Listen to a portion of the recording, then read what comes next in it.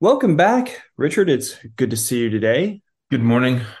Good morning. It is an early morning. We're recording a little bit earlier this morning than usual, but that's because we both have a couple things going on today. And what better way to wake up early in the morning than to talk about social media again? Well, fortunately, people are listening to this at probably during daylight hours. Many people would say this is the middle of the night, but Right. um, it's almost lunchtime. Yeah. Um, Happy November, by the way. You as well. You as Here we well. are, two to go That's right. for this year. If you plan to do it in 2023, the clock is ticking.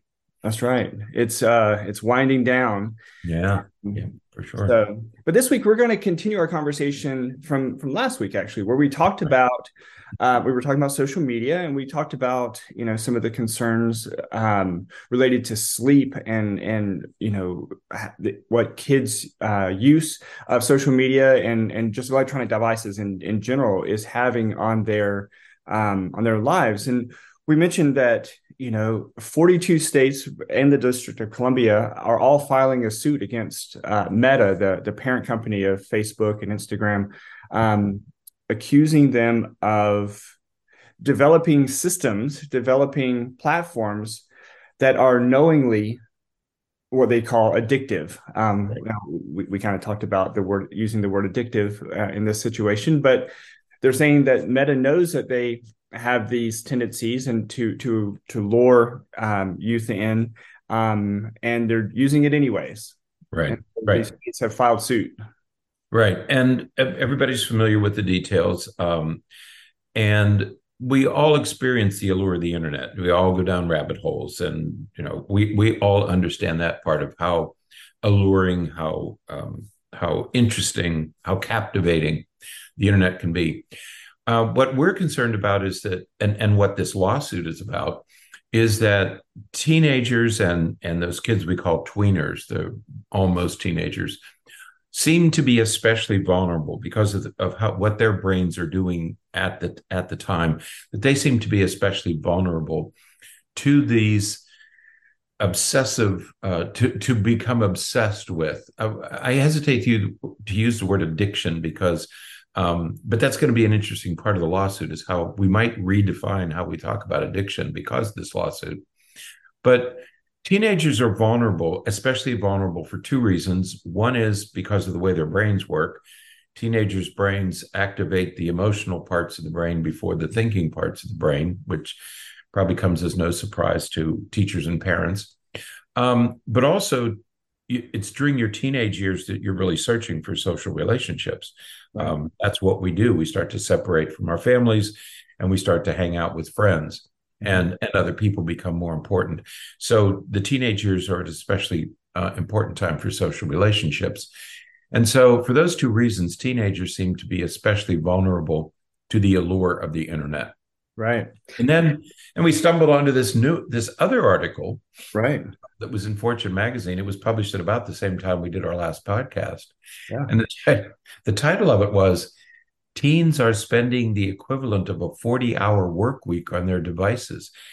When you put it in that context, Yeah. teenagers spend 8 hours a day on these platforms, not doing schoolwork, entertainment platforms. Yeah. And when you think about it, that's a 40-hour work week. Yeah. So their analysis, their research suggests that, again, not school related work, but just recreational use, that teens were using about on their devices about 8.5 hours a day. Right. 8 to 12-year-olds were on about 5.5 hours a day. And so when you look at this, we're talking about, and we're talking about across 7 days. So we're Exactly. Right. talking, 40 to 80 hours of time on screens for some of these kids. And remember, 40 to 80 hours, this is out of 168 hours. There's only Yeah. 160 hours in a week. And so they're spending a quarter of their time on their devices, a quarter of all of their time. Right. Right. And that's not the time that they spend doing schoolwork or Right. doing other things. This is just the social parts of these devices. And so it's really a sobering statistic. There are 168 hours in a week. and kids could be spending up to 80 hours a week Hmm. entertaining themselves, Right. essentially, talking to other people. That's half the week. I Right. mean, it's half of the 168. Okay. And so there are two problems with this that we see and that we want to talk about. One is the brain gets good at what it does repeatedly. Right. And the more time you spend doing a thing, the better you get at it, whether it's an athletic event or sewing or cooking, you get good at what you do. And so the first question is, what are kids getting good at? If they're spending 25 to 50% of their time on social media, what are they getting good at? Hmm. Um, the other problem is that when you um, when you spend that much time, when kids are spending that time, they're spending it alone, usually in their bedrooms, and not feeling very good about themselves. Right. So it's not just that they're missing out on other things, because if you're spending 60 or 70 hours a week doing one thing, it means Yeah. you're not doing some other things. You're giving up other stuff. Right. But also, what is the quality of that experience? And what the lawsuit is going to talk about is that there are too many kids who are just spending this time alone worrying about themselves and feeling distressed while they're on social media. Absolutely, and that research has been out for a long time now. The Right. research that says that social media is almost anything but social. Yeah. That Right. the tendency is, the propensity is that the more people use social media, the more lonely they report to be. Right. So people who are always or constantly or very frequently on social media tend to have higher rates of reported loneliness. And so Right. even though they're on these social, quote unquote, social media devices or platforms, they feel more lonely than ever. And this research started coming out maybe even before COVID, but certainly was even more so prevalent during those COVID years, and it just continues. Right. And the we were out with some friends the other night, and we were talking about how much more difficult it is to raise a teenager today than it was just a few years ago. And then we stumbled onto these statistics. Yeah. And just in 2011, so it doesn't seem that long ago, Right. 2011, um, about about a quarter of kids Yeah.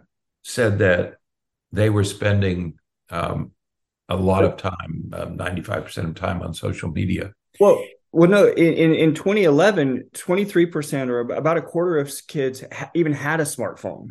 That's yeah, and that's I don't know you. Well, of course they came out in what about 2010, 2009, Yeah, the right. smartphone.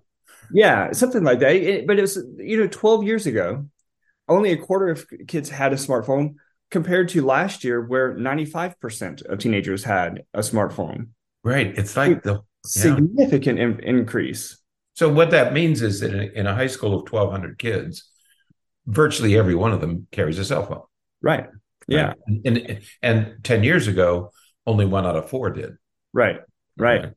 Yeah. And now, 46% of teens today say they use the internet almost constantly. And Right. again, just 8 or 9 years ago in 2014 and 2015, only a quarter of Right. teenagers would say the same thing. Yeah. So So again, the problem, we're yeah, just seeing a significant explosion in the use and availability right. of internet and smartphones and social media platforms and things like that. So it's what we're concerned about is that it's not so much even the device or that social media itself causes mental health problems, but there certainly seems to be some relationship between the two because in that same period of time that we've seen this significant increase in the availability and the use of devices and social media, we've also seen a significant increase in loneliness, in reported symptoms of depression and anxiety, and certainly school related issues and relationship issues. All kinds of problems are also significantly increasing through that same time period. That's right. We often say people tend to blame the pandemic, but everything suggests that kids were starting to struggle about 10 or 11 years ago. Right. And again, it's not because of the devices, but we noticed a trend in everything we measured, whether it was suicide rates or dropouts or school problems or personal problems. We noticed an increase in mental illness, symptoms of mental illness, Right. beginning about 10 years ago. The pandemic certainly made it worse. Mm-hmm. Okay. So there's some kind of a relationship. We don't know exactly what it is, but we know there's some kind of a relationship between this excessive use. Mm-hmm. That's how we think about it, rather than addiction. This obsessive use of technology and especially social media, Mm-hmm. and the increases in mental health issues, especially among youngsters and preteens and teenagers. Absolutely. And it seems as though the problem is in two areas. Right. And this may make intuitive sense, but the first area is what they're not getting, and that is that they're not getting as much sleep, they're not exercising as much, they're not, and what we're especially concerned about is that they're not getting as much face-to-face, in real life, IRL, in real life social Right. interactions. Mm-hmm. Mm-hmm. And then on the other hand, there's a lot of stuff that they are getting that is problematic. So they, Right. they are becoming more lonely because they're spending more time alone. They're spending more time sort of sequestered into their bedrooms, and they're becoming more distressed. And we've been talking about the distress that social media and some of these platforms cause ever since Facebook came out. Remember, we talked about how the more that you scroll on Facebook, the more distressed you become because you see everybody else living their wonderful lives, and you become distressed about what's happening in your own life. And so it happens to adults, it happens to teenagers, and so we have these two avenues that is happening to youth where they're not getting some things that they really need, and they're getting a lot of things that they don't need. Right. And it's not a new problem. I mean, Right. a generation or two ago, there were concerns about children who watch too much TV. Right. In fact, there's a character in Willy Wonka, Mm-hmm. a boy who, watched TV. There are books written about that. And so it's not a new problem, but it's a much more difficult, much more complex problem, because now, you couldn't carry the TV with you. Now you carry it with you. And so it is literally there 24 hours a day. So two problems. One is what they're not getting, what they're sacrificing, and the other is the type of time, the effect of this alone time. The kids Right. are sequestered in their bedrooms and getting more and more distressed. Mm-hmm. Okay, so the problem we see is problematic use. Okay, Right. and no matter what happens with this lawsuit, we're not going to be able to get enough government regulations to control this. Right. This problem is squarely in a parent's lap, and it's parents who are going to have to manage this, Right. regardless of what the laws or regulations might say. Right, because I mean, in reality, let's think about what it would mean. For the government, for regulations to be present to do something about it. What that would mean is that we would want our government to say, no, you don't have access to certain Mhm. things, and we don't want that because That's what China did with TikTok. right. You can only get TikTok for an hour a day or something in China. Yeah. It's only on for. Absolutely, and other countries have done the same thing with different social media.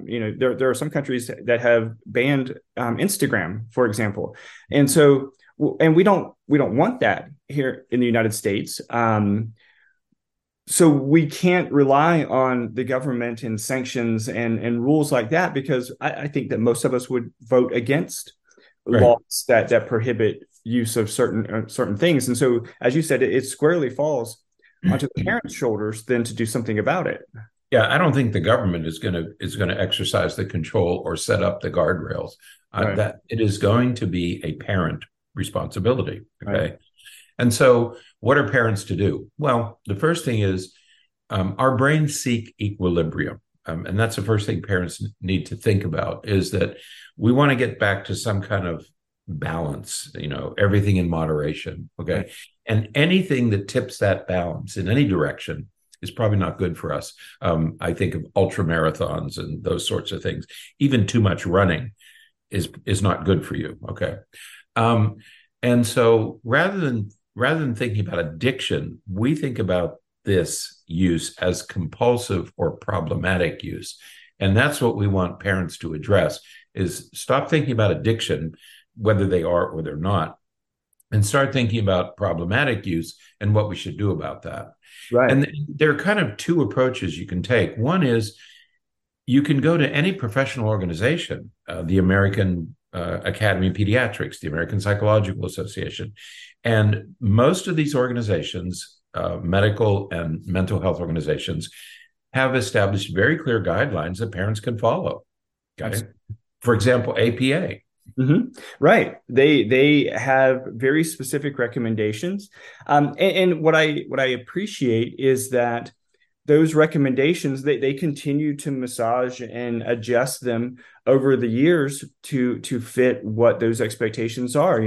Right. After COVID, there is that recognition that, okay, now students have to rely on electronic devices, even as young as kindergarten. Really, I mean, they're using iPads and tablets and electronic devices for their education. And so they have to keep adjusting those rules to fit what's happening in society. But, what they talk about is we have to be mindful of how much time the kids are spending on their devices and how much supervision is being provided before you just give them free rein to go and do whatever they want to do. That's right.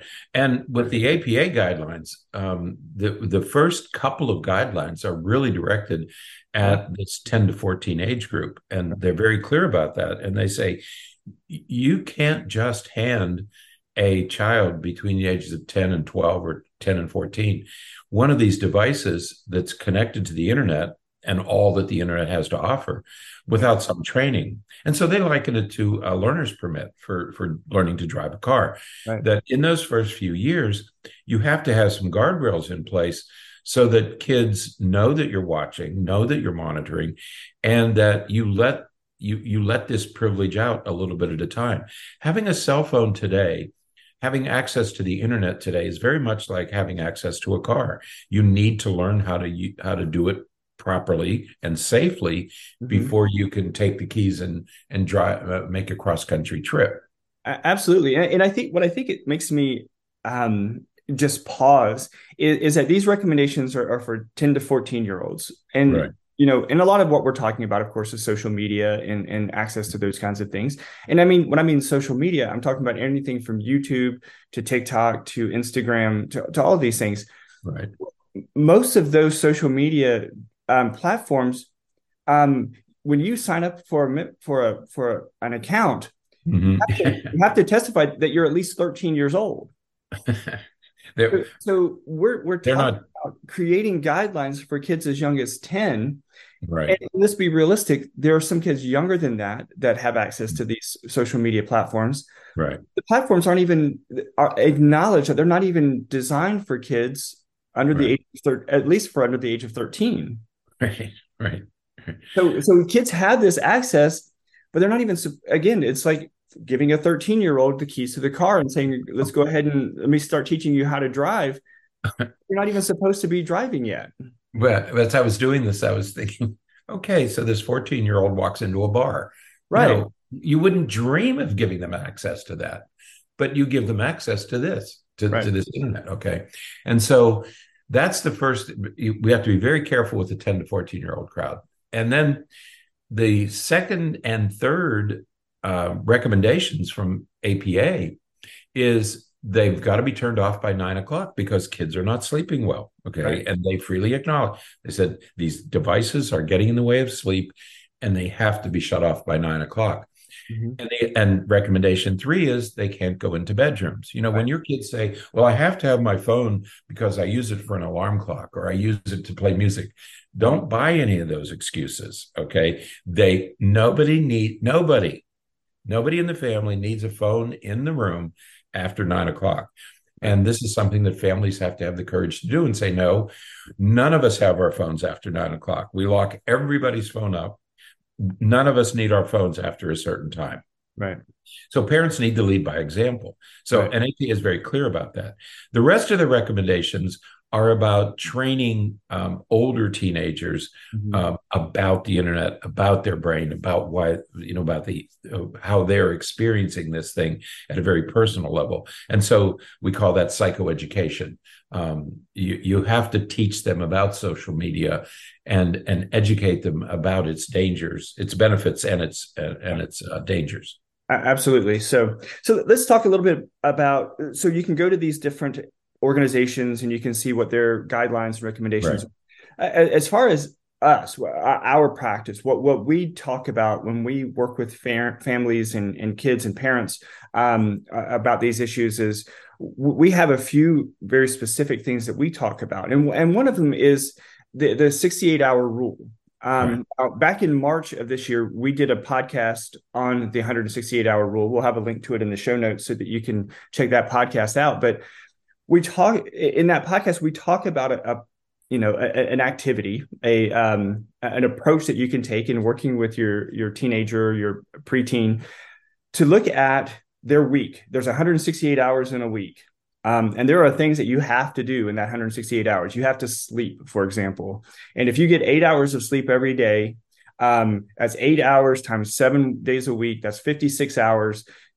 So you take 168 hours and you minus 54, and you see, okay, now you have 114 hours left. All right. Right. So what are you doing with that time? Well, you spend 7.5 hours a day, 5 days a week at school, and you Right. subtract that. And so you just go through and you look at how your time is budgeted, and then you figure out how much time is left Yeah. after you take into account all these things.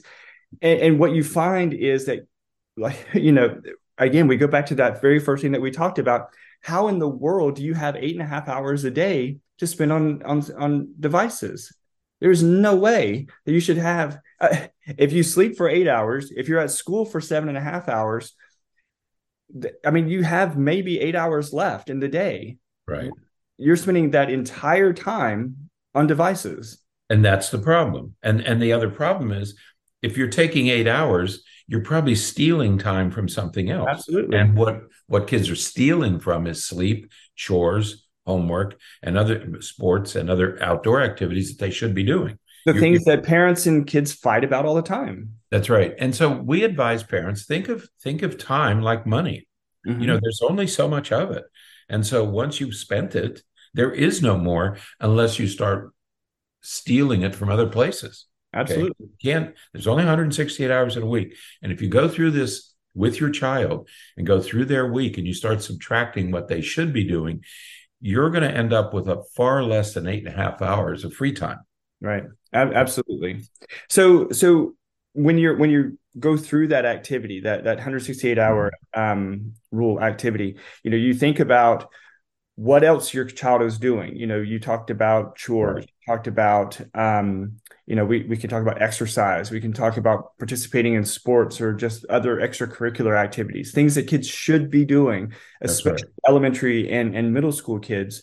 By the time kids get in high school, those that continue in sports and some of those extracurricular activities tend to be those who want to continue on into college or after high school. But especially during those early years, you want to make sure that kids are involved in some of those activities. And if you're at dance class, you can't be on social media. That's right.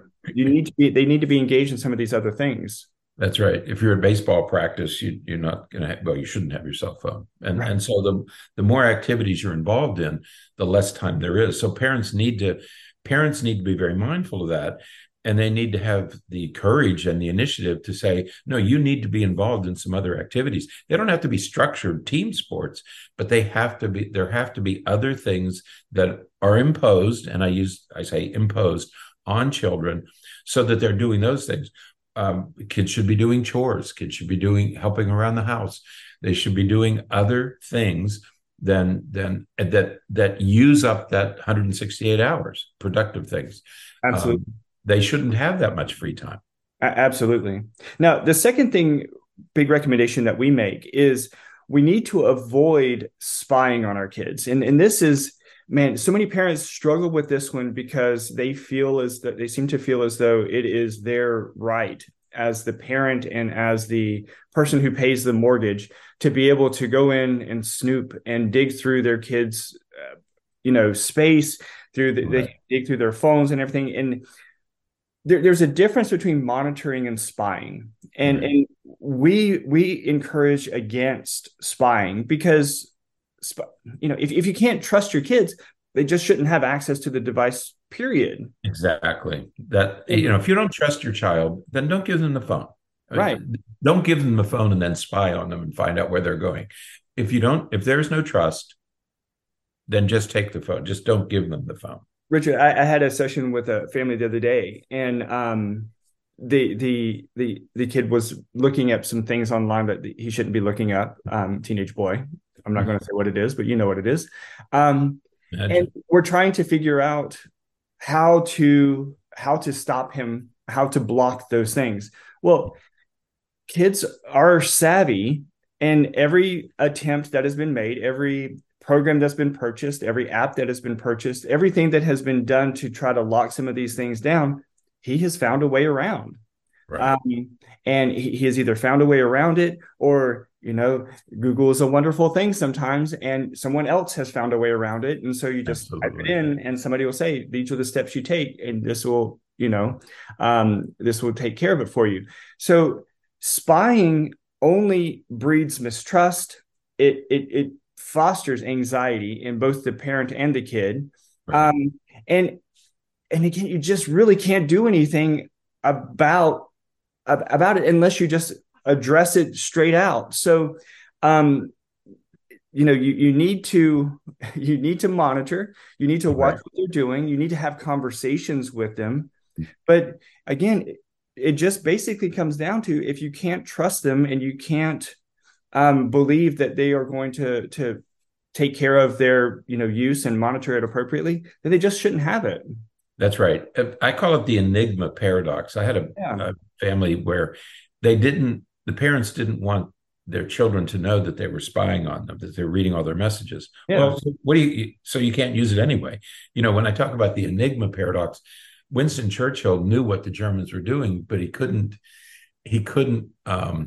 warn his troops, because then the Germans would know that they had broken the code. And that's the way it is with parents. You have all this information coming in. First of all, it's creating anxiety. Mm-hmm. Second, there probably isn't much of any value in there. It's teenagers doing teenage things, but you can't do anything about it except worry. Okay. Right. So if your child is being unsafe, if your child is communicating with people that he or she really doesn't know, if it's a safety issue, take the device. Okay. Right. But short of that, if you don't trust your child, take the device. If you do trust your child, trust that they won't get into trouble with these devices, but don't spy on them. Don't go through their stuff. Okay. Right. Let them learn how to use it. Help them to learn how to use it.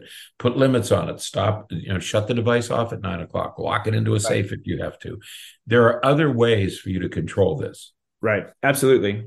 Now, another thing that we recommend is electronic fasts. So having a period of time where you just don't have access to them. Now, we're not talking about taking them away permanently. We're not talking about taking them away for a month or more at a time, because that's, again, it's just not really realistic. But having periods of time where they don't have access, it is okay. Right. Electronic fasts work, but unless it's really critical, it's going to be a hard sell to take your child's phone for 2 or 3 weeks because of fear of missing out. Kids need to stay connected today. They need to keep up with each other. Okay. Right. And none of us like that. And we wish they didn't, but they do. Right. And so if you take the device and shut it off, and I would not recommend an electronic fast unless there's a really serious problem, because there's going to be pushback, and it could be a problem. The other thing with electronic fast is it's not one and done. It's something you're probably going to have to do repeatedly. So just because you do a fast, It's not going to fix things forever. It's only going to fix it until they need to fast again. Absolutely, and I think that the efficacy of electronic fast is kind of dependent on this last recommendation that we often have, and that is your ability to even talk with your kid about it in the first place. That's right. When you look at the APA guidelines and you look at a lot of the other organizations, what they recommend, it all goes back to communication. You have to be able to talk to your kid about what's going on, about what they're using. And if you don't have that type of relationship with your kid, you're not going to be able to do that. Yeah, if they feel threatened, if every time you bring up the topic of their phone, if they think you're looking for reasons to take it, they're not going to be honest with you. They're not going to have these discussions. And so when you talk to your kids, you're going to have to do it in a way that's not accusatory or judgmental. Otherwise, you're not going to get the information that you're seeking. Right.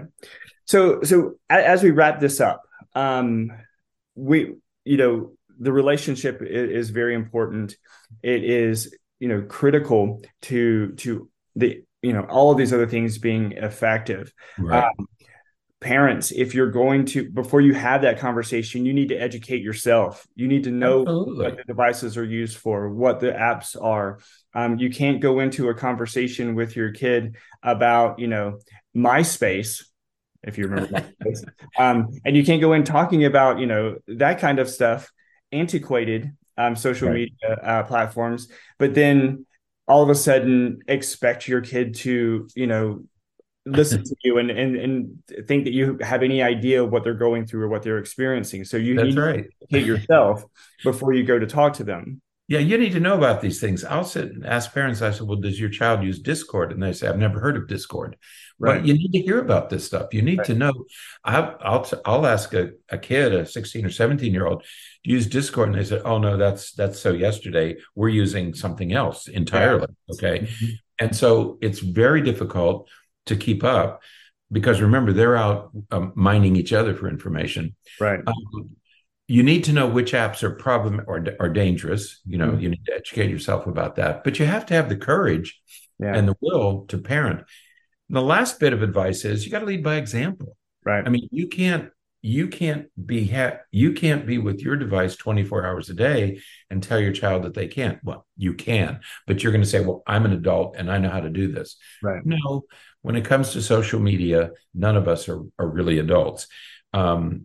You have to lead by example. If you're putting your phone in the safe at night, it's going to be a lot easier to convince your child to put the phone in the safe at night. Right. And bets are that if you're spending that much time on your device and on social media, there are probably lots of things that you aren't getting done either. So exactly. Everything that we said applies to adults. Mm-hmm, absolutely. If you get home and you're on your phone for the rest of the night, you're not doing some things that you should be doing. Absolutely. Yes. All right. Okay. That is it for today. There are, like I said, there's a link in the show notes to that March 2023 podcast that we did on 168-hour rule. There's also a couple links to some articles in there. So check those out. And you know what? Bets are we will be talking about this again at some point because this will never go away. This is just going to continue to be. It'll probably be much worse 10 years from now. We said from 2011 to today, and then 10 years from now, we have artificial intelligence and other things coming up. So yeah, it'll change again. Absolutely. But until then, stay happy, stay healthy, and forget to be afraid.